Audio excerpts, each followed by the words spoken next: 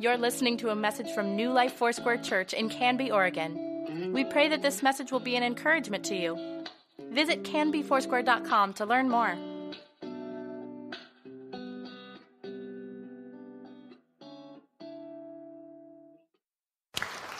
Thanks, Colin. Well, good morning. You know, I was looking at the announcements and realized that every young parent, when they're looking at the overheads, they're looking for one phrase and it stands out. I mean, like in bold print, even if it's not in bold print, you know what it is? Child care available. Yeah, that's the one that stands out. I want to know if we're going to do a class down the road for parents who have intense emotions and who are strong-willed as well. So, you know, we should probably get on the same page there, shouldn't we? Well, it's good to see you this morning, and if you're our guest, once again, we're so glad. We really are. We're glad that you're here today, and we're going to do something for the next few weekends. We're going to do a mini-series, and this has been on my heart for a while now, and it has to do with generosity. It has to do with hospitality. It has to do with how Jesus has treated us, and then how would we treat others. And it's something I think that's really big right now. It's something we need to pay attention to. And so for the next few weeks, we're going to talk about living a generous life. And what does that look like? And who's modeled that for us is Jesus Christ. So we're going to talk about that. I'm excited. And one of the ways that we do that is through people's stories and how God has touched people's lives, people who have lived and are living generous lives. And the person that I think about, many of you I think about, but the person I think about often who lives a generous life is Arlene Tatum. And Arlene is one of our great missionaries to Africa. And so I just asked her if she would just come, and this is what I want her to do. I want her to give you a report about what's going on there in Central Africa and the things that she's experienced, and just talk to us for a little bit, because this really is about a generous life. And Arlene, thank you for being generous with your time and your money and your resources and who you are. We experience that. We know that here. And this has been now 11 years. You've been going to Uganda, Rwanda, and the areas around. And so thank you. Thank you for your generosity and for living a generous life. So would you welcome Arlene Tatum? Would you do that? Come on up, Arlene.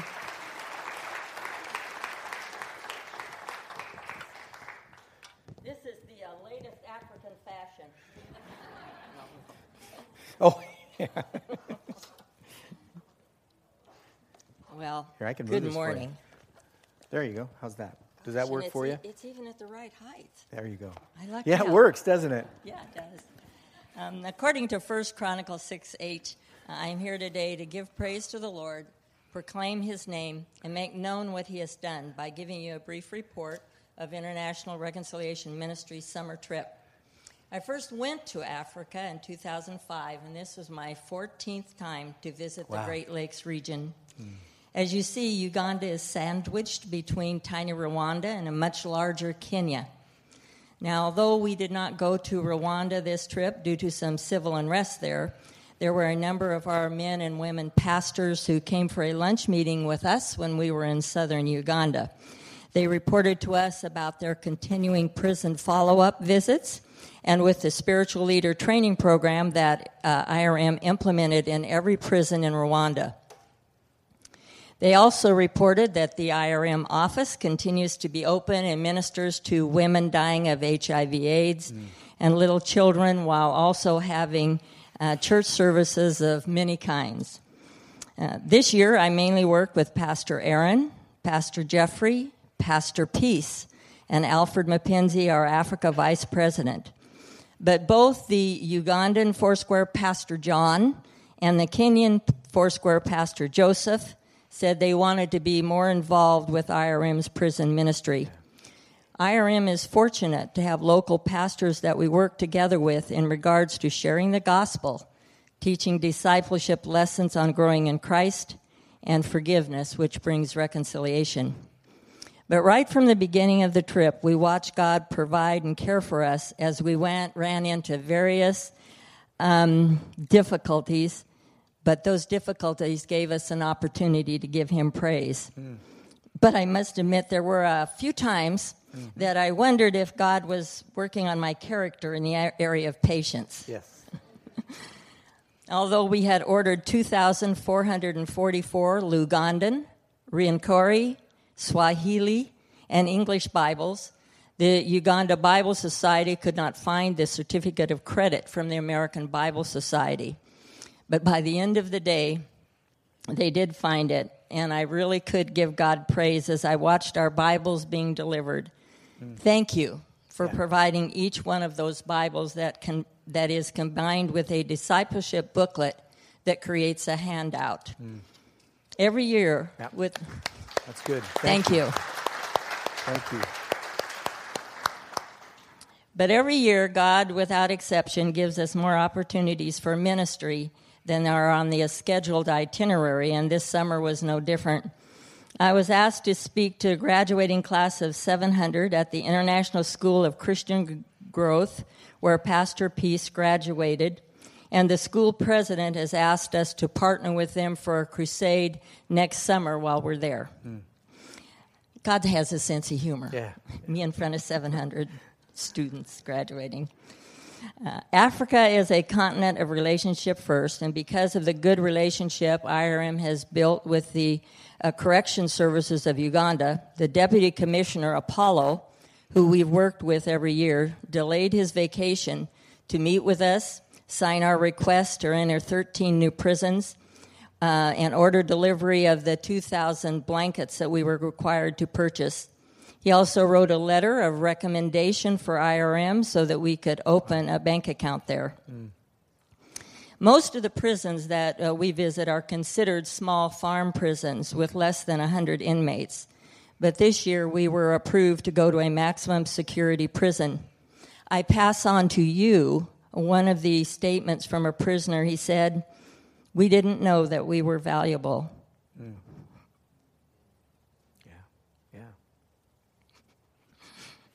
And that people out there think of us. Thank you so very much for your generous heart. At the last prison that we visited in Uganda, we were able to hand deliver a Bible set to each prisoner. And as we were about to drive away, the warden told us that they were starting reading lessons with the Bibles to teach those inmates that did not know how to read to read. But this was our first year to enter Kenya, where we scheduled 2 church village crusades, and we're just going to do some fact-finding concerning what prison ministry would look like there. Our first crusade was with Pastor Ben, where the church was filled with villagers and pastors that had been transported in an open truck. But the pastors' wives were so happy with their new headscarves, and the pastors were thrilled to receive their first ever tie to go with their suit, as they had never had one. Then, although it was unscheduled, Pastor Ben and his friend, Chaplain Edward, arrived the next morning with Reverend Moses, the regional commandant of prisons, over the 31 prisons in that district to take us to Kapengera Prison. And I'm sure I don't need to tell you how excited I was to do my very first Kenya crusade in a prison. Yeah, that's great. That's good. Good stuff. We followed the same format of sharing the gospel, a time of discipleship followed by a challenge to forgive. They were thankful for the Bible sets, soap, and donated women's scarves that we brought. Because of the poverty in Africa, those donated scarves are a tangible gift of God's love to them. And along with evangelism tracts, those scarves also provide a great opportunity to share the gospel everywhere that we travel.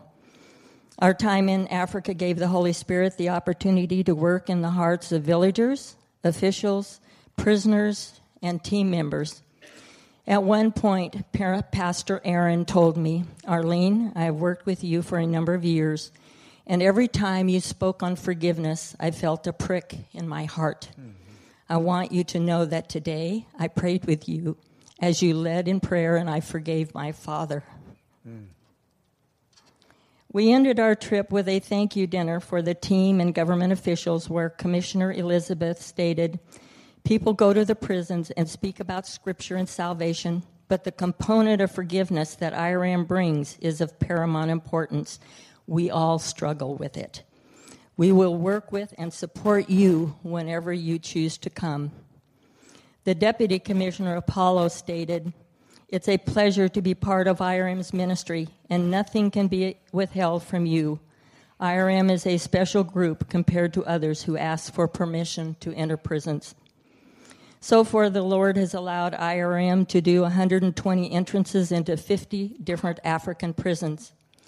But here at home, God provided a new opportunity that I've been praying about for many years this last month, as I was invited to speak to both minimum and maximum security inmates at Coffee Creek Women's Prison Facility in Wilsonville, where 14 women received Christ. That's good stuff. This year, we watched as the Holy Spirit brought 490 rededications, 7,560 forgiveness decisions, and the salvation decisions were 6,659. That's great.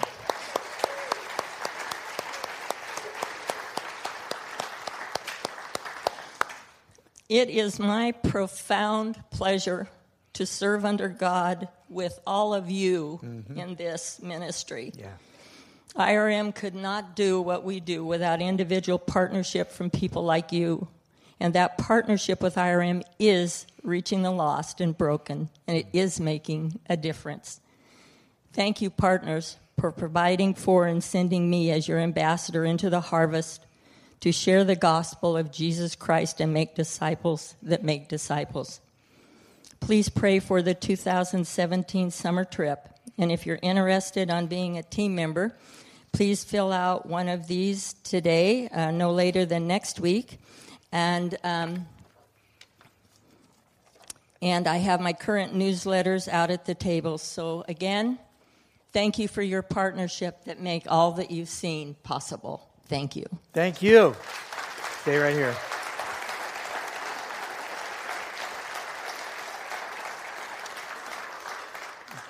There's a lot of amazing things about, Arlene's ministry and going to Africa. One for me is, if you've ever been to Africa or a developing nation, it's not an easy place for Westerners to be. Annette and I have been there. And then take it exponentially and go into prisons. So just imagine that. And Arlene has that call. God has placed on her life that anointing to go into those places that people just don't go. And she goes there. And she's been doing this for 11 years now. And this is the amazing thing. All this started just kind of fomenting in your heart from a lot of places, but right here, just kind of in this kind of environment where we gather together and we talk about making disciples who make disciples. We can do that together. And Arlene is just a great testimony of that. Tell me how many people in the last 11 years have come to faith in Christ. Can you do that? Hold that microphone. 90-some thousand. 90-some We're thousand. pushing 100,000, folks. 100,000. All right. Good job.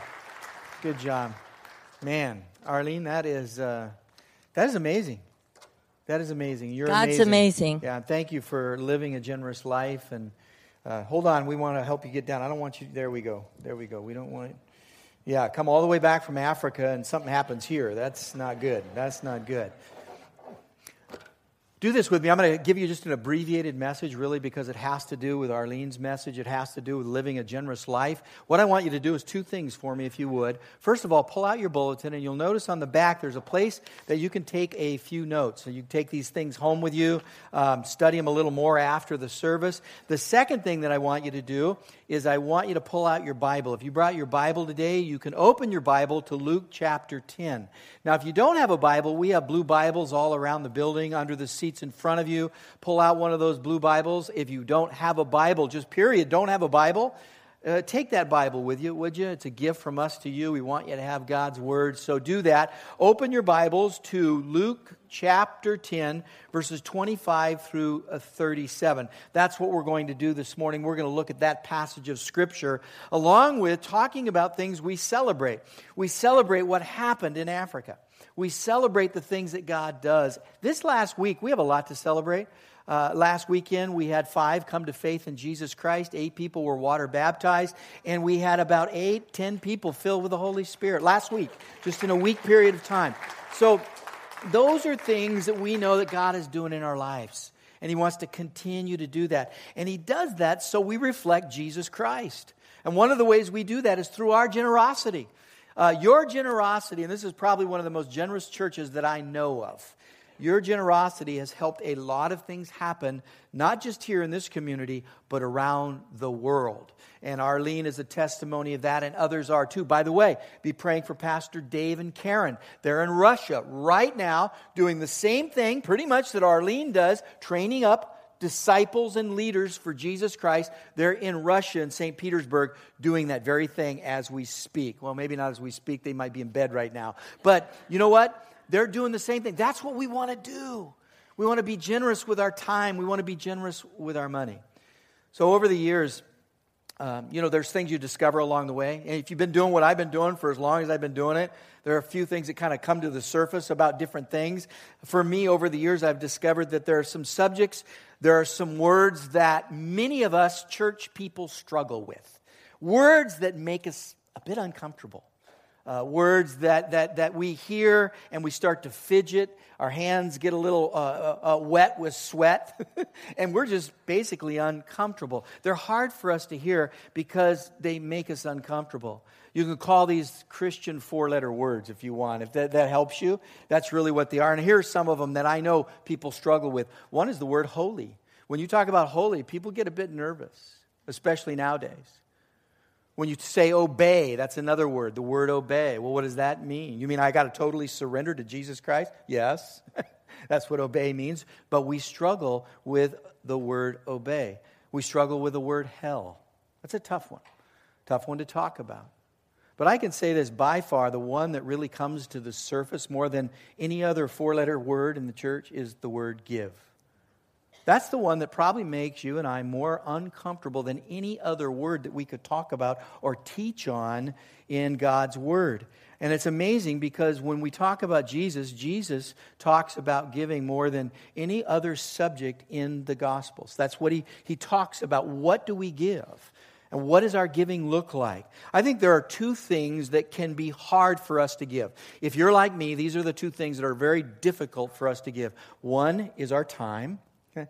Because we can't really recoup that, can we? Unless we know Jesus and we follow Him. He says He will redeem the time in relationship. But time is a difficult thing for us to give. It seems pretty precious today. And at the same time, we waste a lot of time in the generation that we're part of. And I think the other word is, or the other thing that we have a hard time giving is not only time, but it's giving our money. It's giving our resources. We struggle with that. So here's what I would like us to do for the next few weeks. What I want to do is I want to talk about giving and what it means to live a generous life. And I want to do that not just in a vacant cloud. I don't want to do that just in some void. I want to do that with biblical framework.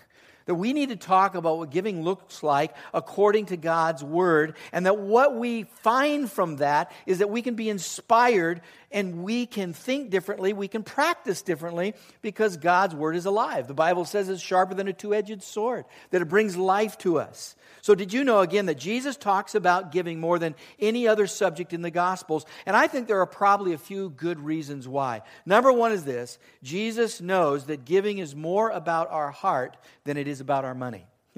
And you know this. If you've walked with Christ, or if you've been a Christ follower for any length of time, what does He want more than anything else? Yeah, He wants your heart. That's what He wants more than anything else. And Jesus talks about that. He says, your heart and your treasures kind of are at the same place.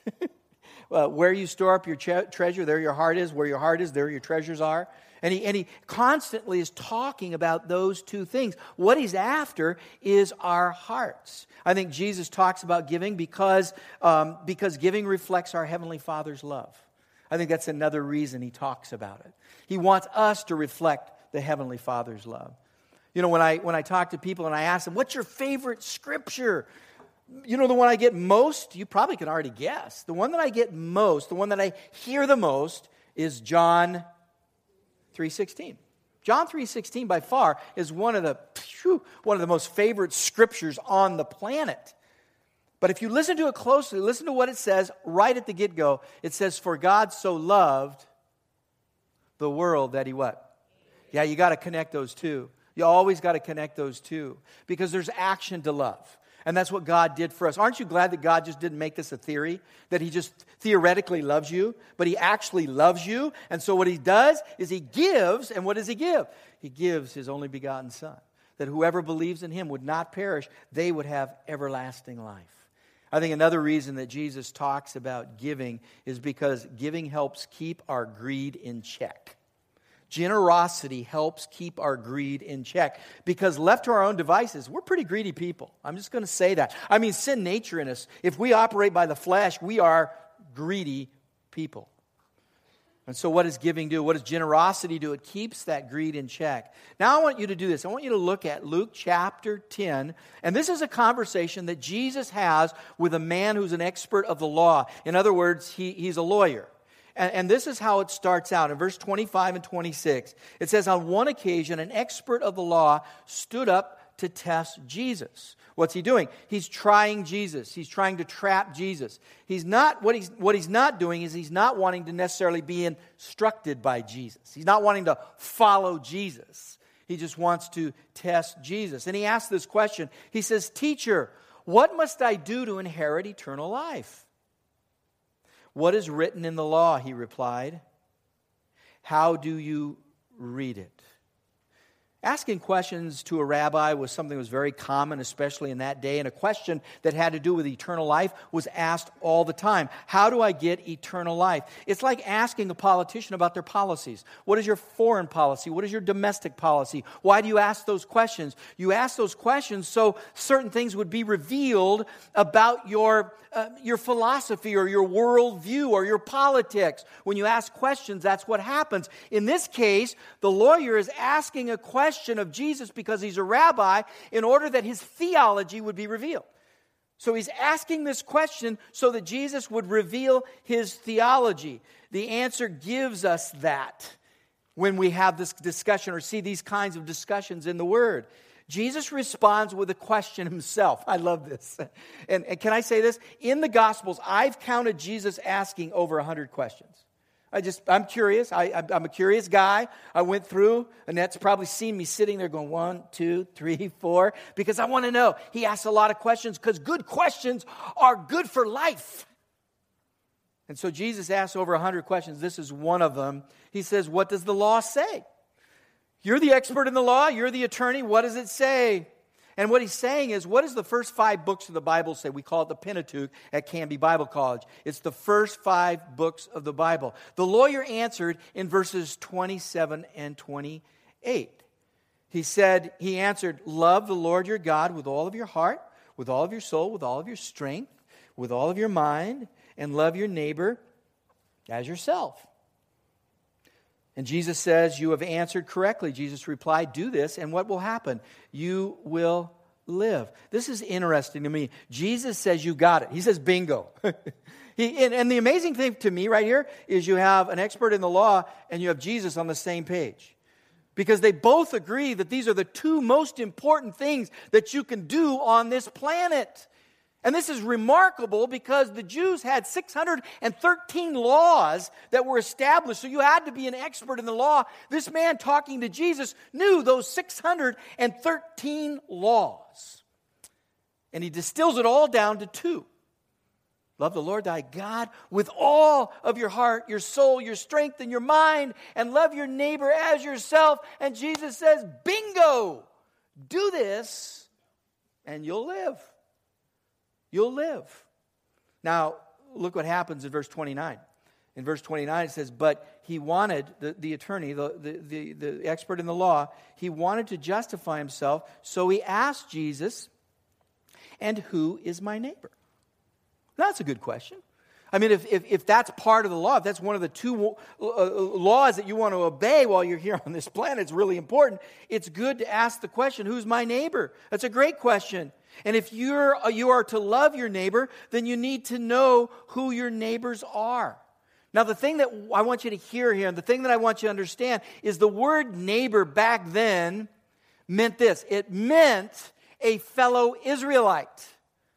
It meant someone who was like me. It meant someone who believed like me, who lived like me, who acted like me. And in fact, one of those 613 laws, I can't tell you which one, but one of those says, in fact, they gave perimeters. Like your neighbor is the person that lives 3 miles to your north, west, east, south. That's your neighbor. So they gave perimeters. They said, here it is. This is your neighbor. And so this expert of the law, he's asking Jesus, who is my neighbor? And he doesn't hear what he wants to hear because he wants to keep his club. He wants to hang out with people who are like him, who act like him, who talk like him, who worship like him. But that wasn't the definition that Jesus was content with or one that he used to describe your neighbor. So Jesus gives this illustration. He says, now you think this about a neighbor. I'm going to tell you what I think about what your neighbor or who your neighbor is. And he starts at verse 30. He says, in reply, Jesus said, a man was going down from Jerusalem to Jericho. And when he was attacked by robbers, they stripped him of his clothes, beat him, and went away, leaving him half dead. A priest happened to be going down the same road, and when he saw the man, he passed on the other side. So too a Levite, when he came to the place and saw him, he passed on the other side. But a Samaritan, as he traveled, came where the man was. And when he saw him, he took pity on him.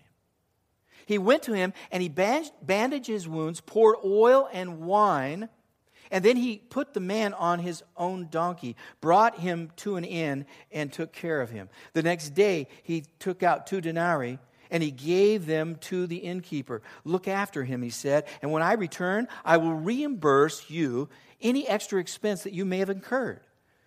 Which of these 3 do you think was the neighbor to the man who fell into the hands of the robber?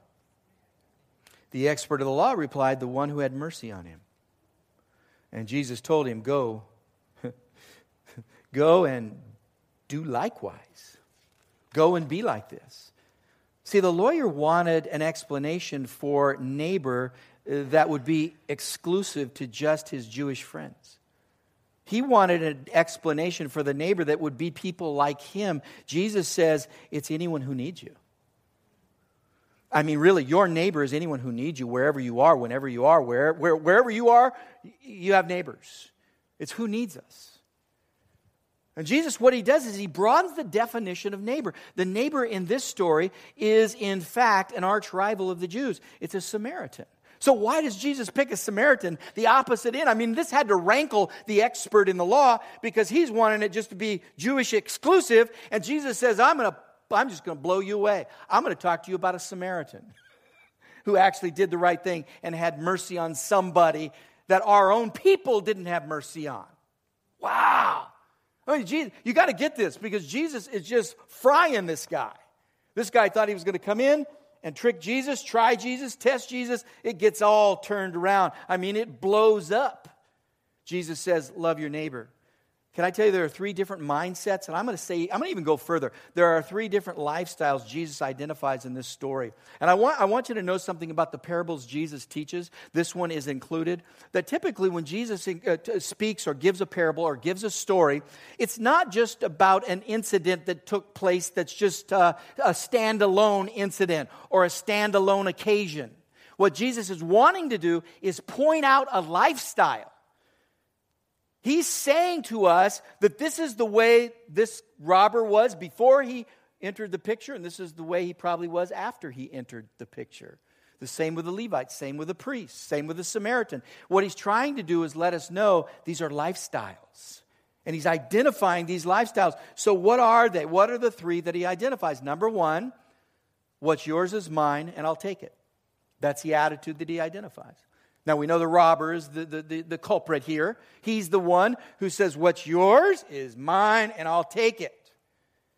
Now, where does that apply to me? Well, I'm going to tell you where I think it applies, and probably in the world that we live in, there are a lot of folks that believe this, the world owes me something. You know, because the world owes me something, what I'm going to do is I'm going to go take it.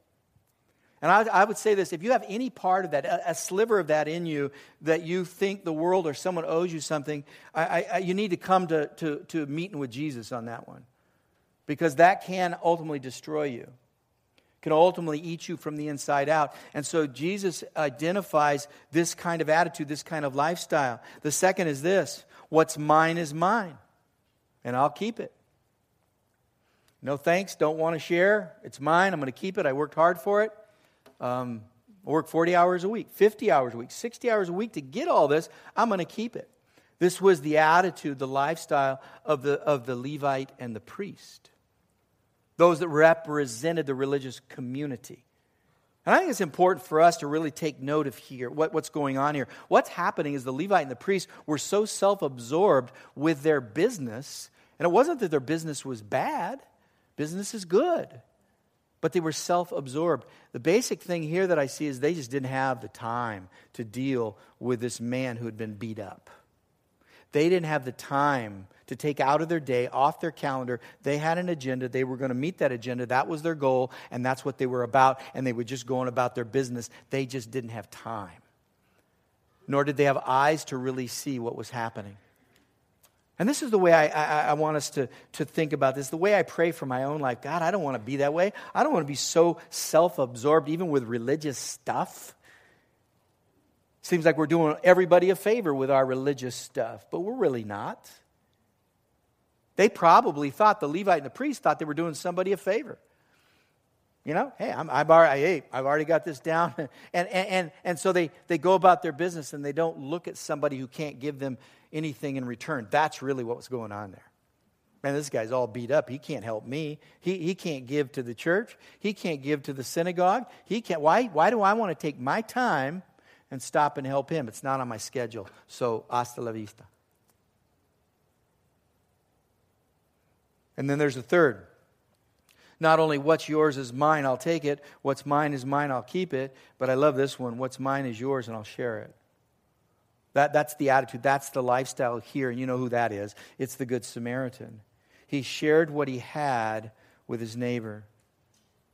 So let me ask this question. And I think there's some principles here for us to look at. And that's this. How can we develop generous hearts like this Good Samaritan? I mean, how can we, because that's really who I want to be in the story. I think everybody here would probably say, yeah, I want to be the Good Samaritan. Sure, I don't want to be the robber, that's for sure. That's a bad guy. You know, he's the one that wears the mask and you're going to hurt somebody. You know, he's the villain in the story.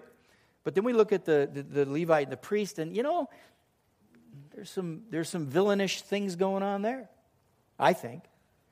So we want to be like the Good Samaritan. So here are 3 principles I think that can help us. First of all, you need to know this. You will reap what you sow. Now, if you think that's just something your mom told you when you got in trouble, or your dad told you, that's not. It's actually, it is in the Bible. It really is in the Bible. It's actually in Galatians chapter 6, verse 7. Do not be deceived. God cannot be mocked. A man reaps what he sows. What comes around goes around. There's a lot of different ways that you can frame it and say it. Here's another way. You can't outgive God. So there's the positive and the negative side to this. It's just a general statement that says this is a law. This is a principle.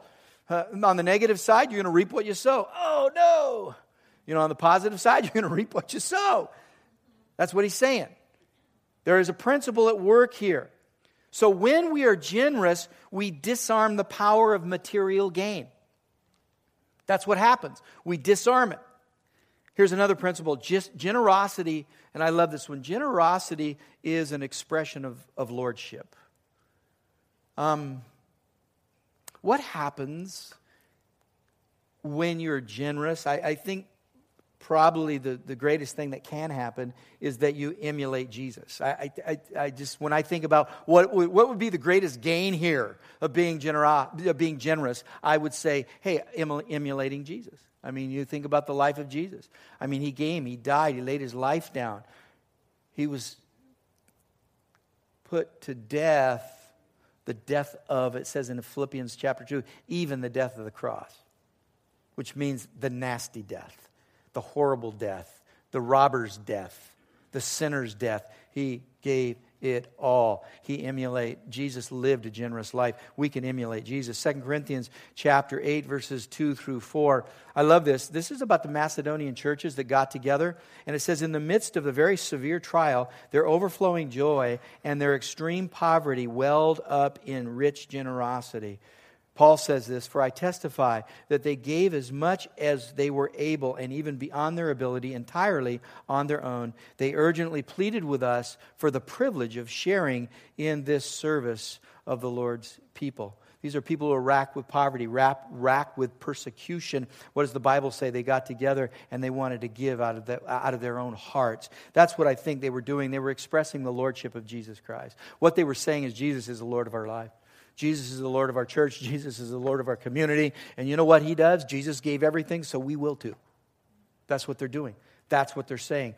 Listen, God owns, we manage, and steward. Just remember that. Can you keep that? Can you keep the ownership correct there? God owns. He's signed the bottom line. He owns it. Our responsibility is to manage and steward that. And that's one of the reasons we offer Dave Ramsey courses here. And I think there's some going on right now. Chuck DeSerrano is the guy you want to look for. But there are classes that you can get in that help you with your finances to be a good steward. Listen, a generous heart always requires an outward focus. I don't think you can ever really be a generous person if all you're thinking about is you and yours. It just seems to me it would be very, very, very difficult, impossible. It will always require an outward focus. It always requires being aware of what's around you and seeing and touching those needs that are around us. So we have that. That's what it means. So here it is. Here's another one. Sow generously where you can have an eternal impact. Sow generously where you can have an eternal impact. It's just a matter of a wise investment. That's what I would say. I mean, we do it in the worldly things. We do it with our 401s. We do it with our mutual funds. We do it. We don't want to get ripped off. We're not going to go put some money in some defunct fund. No, what we're doing is looking for the best investment, the best return, aren't we? Listen, we have to have eyes that see kingdom investments. And I think that's where we might fall short in the time we live. We're not seeing and having an eternal perspective where we're saying, I want to make the best impact for the kingdom of God. That's what I want to do. And that's where I want to invest. That's where I want to put my money. So here, let me give you this. From what I can tell, there are three types of giving seen in the Bible. One is tithe. That's 10% of your income, which we really work hard at talking ourselves out of. Well, that's the Old Testament. Yeah, I've heard that one. By the way, next week I'm going to talk about the truth of tithing out of Malachi. All right, so we're going to hit that one. All right? It's not a 4-letter word. It's a 5-letter word, but boy, it hurts. All right? So we're going to go after that. Tithe is one way. Offering is another. That there were offerings taken for whatever the project might be. There were offerings taken to go to Estonia. There are offerings taken to go to Rwanda. There are offerings taken to go to Russia. There's offerings taken to go to Albania. There's offerings taken to go plant churches. There's offerings taken to do these kinds of things. And by the way, the tithe helps support the launch pad. Do you know what I'm saying? We send. So your 10%, your general end fund, helps to launch these incredible outreaches to the world. That's amazing. And Annette and I believe that offering is above and beyond our tithe. That's the way we live. We give, and here's the, I won't get started there. Here's the third one. Tithe, offering. There is seen in the Bible extravagant gifts. Now, let me tell you what that is. That might be a once-in-a-lifetime thing or twice in your life or maybe 3 times at the most. But I've seen many in this community, right here in our church community, they've come across something and they give this extravagant gift. It's above their tithe. It's above offering. It's an extravagant gift. There's room for that in Scripture. The Bible says there are some that do that. And you see it modeled in the Old and New Testament. That is amazing. And for those that have given extravagant gifts, God bless you. It's incredible.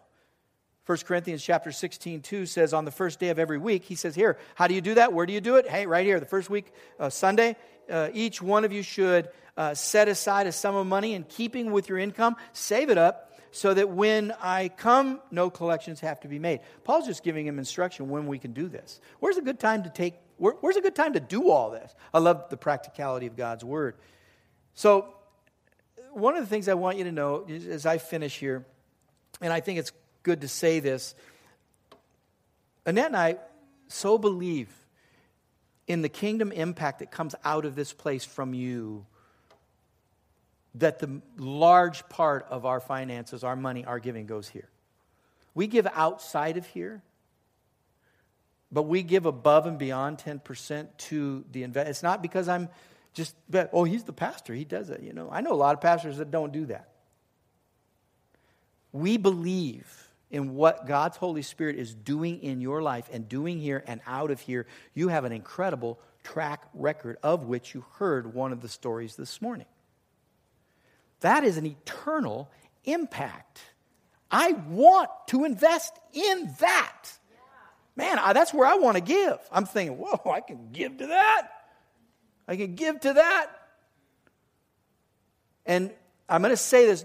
Don't flood us with a lot of requests, and but I'm going to say this. When people, especially youth, our kids, ask for help on a mission, I don't think we've ever said no. We might not give it might not be $1,000, but we never say no. We get those requests from your kids and your grandkids, and we look at that and we say, absolutely.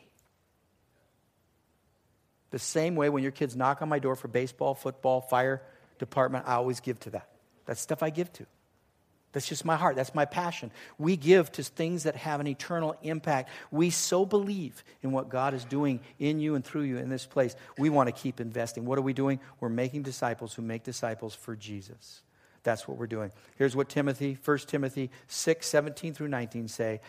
Paul says to Timothy, I command you who are rich in this present world not to be arrogant, nor to put your hope in wealth, which is so uncertain, but to put their hope in God, who richly provides us with everything for our enjoyment. Command them to do so. To be rich is good deeds. Be rich in good deeds. To be generous and willing to share. In this way, they will lay up treasure for themselves as a firm foundation of the coming age, the eternal age, so that they might take hold of life that is truly life. And I say amen to that. Let's keep making disciples who are making disciples. Will you bow your head with me? Father, we want to thank you today for your amazing generosity to us. We're here, and whether we know you've been generous or not, you have been. It's a fact. It's who you are. You can't help yourself. The Bible says that you are love, and love expresses itself in so many forms of generosity. Lord, let us be those kinds of people. Let us be generous in the days to come so we can see your kingdom grow and we can continue to make disciples who make disciples. In Jesus' name we pray, and we all say together, amen. Thank you for listening. Please let us know if you have questions or would like us to pray with you. You can contact the church office most weekdays at 503-266-4444 and anytime through canbyfoursquare.com.